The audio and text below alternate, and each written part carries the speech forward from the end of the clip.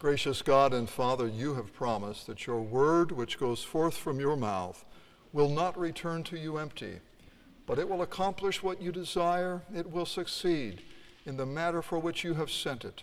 May your word have its way, we pray, in every heart this day, through Jesus Christ, our Savior and Lord. Amen.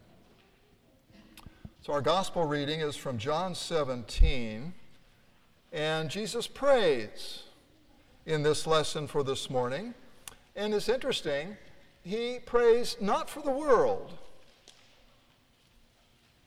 into which he has come, into which he's been sent. He prays not for the world, but he prays for his disciples. Now, why? Why would Jesus consider prayer for us to be even more important than prayer for the world? Well, maybe for this reason. He will serve the world through us. He will come in contact with the world through you and through me. Therefore, we need prayer. I recall the great flood back in 2008. Hall Creek flooded and devastated parts of Columbus. And our Synod headquarters sent some relief to Columbus, but not to individuals. No, they sent the relief to the congregations of Columbus for distribution to the individuals. They understood that we knew best who needed the help the most. And after all, you and I are the hands, the feet, the voice of Jesus. We are members of his body. And he sent us to a world that is dying. Now, the world is not only dying, the world is a very dangerous place, especially for Christians. The world is dangerous for us because, as Jesus says in our gospel reading, we are not of the world. We are strangers and aliens here. Strangers, aliens don't always receive the most welcome reception. Roman numeral 1, page 9 of your bulletin. Jesus prays that his disciples be protected. That we be protected. And letter A, joy. Joy is a recurring theme in John's gospel, and it really is present in our gospel reading for today as well. Verse 13 on page 8. But now I am coming to you, Father, and these things I speak in the world, that they may have my joy fulfilled in themselves. So the Christian life is, among other things, a life of joy. It is a life of joy in seeing the lost found, seeing the strays return, seeing broken relationships healed and restored. And we have joy in knowing that no matter what tomorrow may bring, nothing can separate us from the love of God that is ours in Christ Jesus. That's our joy. Joy often in the midst of sadness and sorrow, and yet it is real joy. And that joy is important because letter B, Christ's word, or we could say his values, his ethics, his morals, put us at odds with the world that hates us. Verse 14, Jesus says, I've given them, meaning us, your word. And see, that's the problem. We've been transformed by the word. I've given them your word, and the world has hated them because they are, we could say, no longer of the world, just as I am not of the world. I do not ask that you take them out of the world, but that you keep them from the evil one. He's stronger than we are, you see. They are not of the world, just as I am not. That is to say, we don't share the world's values. We don't affirm the world in whatever it wants to do next. And it's always evolving. The sexual revolution is always evolving. And because we don't affirm the world in its rebellion against God, the world mocks us, the world despises us. And so we have this odd relationship with the world in which we live. We're in it, but we're no longer of it. Letter C. Disciples live between the Lord's joy on the one hand and the world's hate on the other. And Jesus prays that we may be given enough of the former that we can overcome the latter. That we be given enough of the joy so that we can overcome the hate that we encounter. And for example, in Acts chapter 5, we read that even when the disciples were persecuted by the Jewish authorities in Jerusalem, they were filled with joy. Why?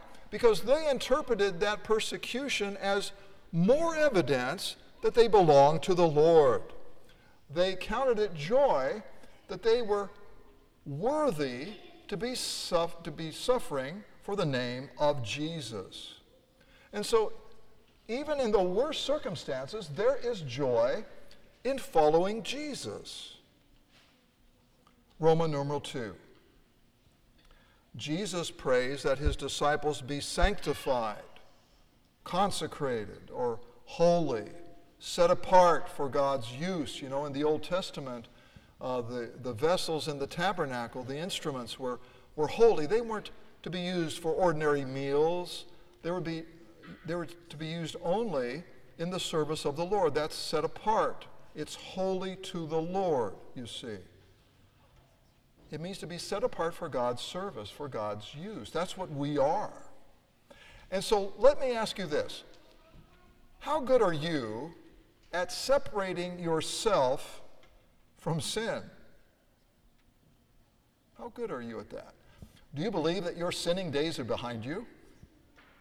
How good are you at controlling your tongue or mastering your thoughts? If you're like me, there's a lot of room for improvement in both areas and more. And I think all of us are like the Apostle Paul, who wrote, "The good that I want to do, I don't, and the evil that I don't want to do, I do." All too often, that's the case with us. But the good news is, God's ability to forgive far exceeds our ability to offend. None of us excels at separating ourselves from sin, but Jesus excels at separating us from the consequences of our sin, the punishment for our sins, by taking that punishment upon himself at the cross. Letter A. He sanctifies himself, or consecrates himself, meaning he sets himself apart as the sacrifice for our sins. That's what he's consecrated or set apart for. At the cross, Jesus earns your forgiveness. But it is in preaching the cross of Christ, that forgiveness is distributed. It's given out to you. It's in baptism that forgiveness is again distributed or given out to you. It's in the Lord's Supper that once again that forgiveness is distributed. It's given out to you. And letter B. He prays that his sacrifice will move us to be sanctified or set apart for service to the world. For service to the world. And my friends, what we model for the world is not perfection. Rather, what we model for the world daily is repentance toward God and faith in the gospel of our forgiveness. That's what we model for the world. And this is our witness to the world. Our complete dependence upon Christ for the forgiveness of our sins. Our complete dependence upon Christ for our holiness and our sinlessness. I don't see sinlessness in my daily life, but I believe in my sinlessness before God because Christ is my righteousness.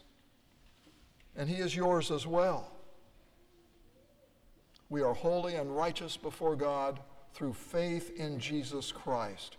That is the gospel, and that is our confidence now and on the day of judgment, and that is our witness to the world. Now look at verse 18. As you have sent me into the world, Jesus prays, so I have sent them into the world. Now that's quite a statement. Just as he's been sent, you and I have been sent, meaning you and I are just as vital, we are just as necessary to the world as Jesus is. In one sense, we're on the same level with Christ in terms of reaching the world. And letter C, I love this, a quote from Frederick Dale Bruner. We should have a modest but real Messiah complex about ourselves. We must have a modest but real Messiah complex about ourselves. Now, in psychology, a Messiah complex is kind of a delusion where a person believes that he or she is necessary for the salvation of the world, right? And we would call that, in most people, a delusion. But in Jesus, it's not a delusion at all. Jesus is the Messiah. He is the Savior of the world. And he backs up the claim. He backs up the claim by performing miracles, by fulfilling prophecy, and by rising from the dead to cap it all off. And he makes known his saving work through you and through me. Now, we don't deserve that honor, but it is ours by grace and by grace alone. Now, I noted earlier, Jesus does not pray for the world. He explicitly doesn't pray for the world. He prays for us. Why? Because we are his hands, we are his feet, we are his lips, his voice to a world in need, calling the world to repent and to believe the good news that God has for them. And next to his dying and rising, the most important thing Jesus can do for the world is to pray for us, because we are his instruments in bringing that salvation to all. Therefore, we're the ones who need help. We're the ones who need prayer, because we are the only ones on earth able to reach the lost. My friends, the lost cannot find themselves. They can't rescue themselves from false teaching. They don't know false teaching from true. They cannot rescue themselves from sin and from death. Only Christ can do that, and he will do it through people like sinners like you and like me, when we speak the truth in love to the world. Now, you have in your worship bulletin something that you often have in your bulletin. It's an invitation card about our weekly services and other opportunities here at Grace. Make use of it. Make use of it. Invite others to come. I guarantee you they will hear about God's love for them. They'll also hear about their sinfulness, if that's okay, but it's true. And the good news is they're already forgiven. Only Jesus accomplishes the world's salvation, my friends. But he will deliver that salvation through what we do and through what we say.